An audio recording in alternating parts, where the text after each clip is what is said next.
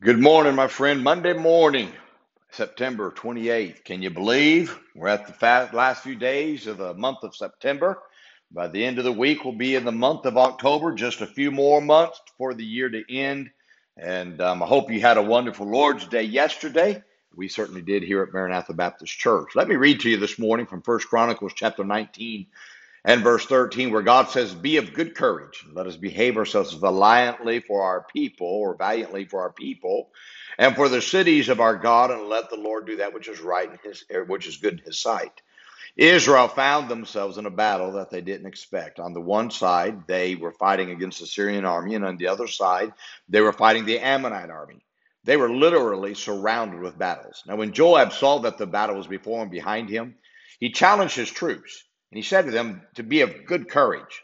Joab knew that these men would have to dig deep within themselves to win this battle, and win the battle, they did. Have you ever found yourself surrounded with the pressures of life? Have you ever felt that everything is closing in on you and that there seems to be no way out of what you're facing? Certainly, every person has either found themselves in a situation like this or they will find themselves in this type of a situation.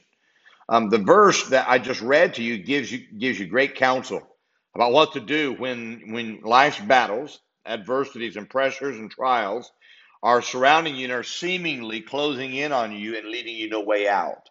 Let me give you some of God's advice on what to do when life is closing in on you. First, be. In other words, you need to go on living in spite of how life may be. He said, "Be of good courage." That first word, "be," that means you got to exist. You must run, not hibernate, and allow life's difficulties to cause you to shut down and do nothing. Life goes on. Don't stop living because of adversity. Second, be good. God says in the verse we read, He says, "Be of good courage." In other words, don't let adversity dictate your actions. When you're surrounded before and behind you, you must dictate what you are going to do.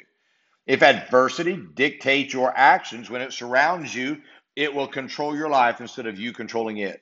You must never let outside circumstances dictate your spirit or your actions in life.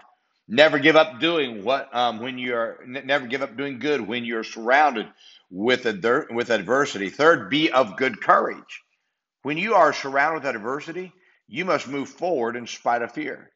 If fear starts controlling your life, it will rob you of the opportunities of joy that God has for you each day. Being surrounded by adversity is certainly a good excuse to be afraid, but courage is the only way to silence fear so that you can win the battles with God's help. Fourth, watch out for hindrances.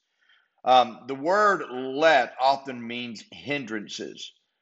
We've got to watch out for those hindrances in life that would keep us from serving God. There are many things that are going to hinder you and that will keep you from doing what you're supposed to do. But you must never let anything hinder you from doing good, for doing what God wants you to do. Fifth, don't let others pull you down. Joab said, "Let us behave ourselves. Misery loves company." And you will certainly find the wrong friends in times of adversity. The problem with the friends of adversity is that they will pull you down instead of pushing you up.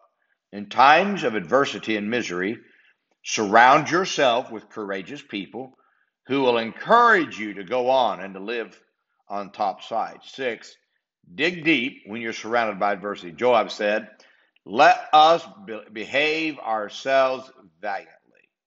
There are times you have to dig deep within yourself to keep going, but you mustn't quit. Remember that people are watching you. God's watching you. And if you quit, you'll disappoint those who are cheering for you. You will give those who hate you the joy of knowing that they overcame you. My friend, I hope when life begins to close in on you, I hope that you take this advice from First Chronicles 19:13. Learn to live a valiant life for the Lord. God has something He wants to do through you, but you can't let life shut you down. You got to dictate in life how you're going to live. Hope you have a wonderful day today. Remember, be good to everybody because everybody's having a tough time. Have a wonderful day, my friend.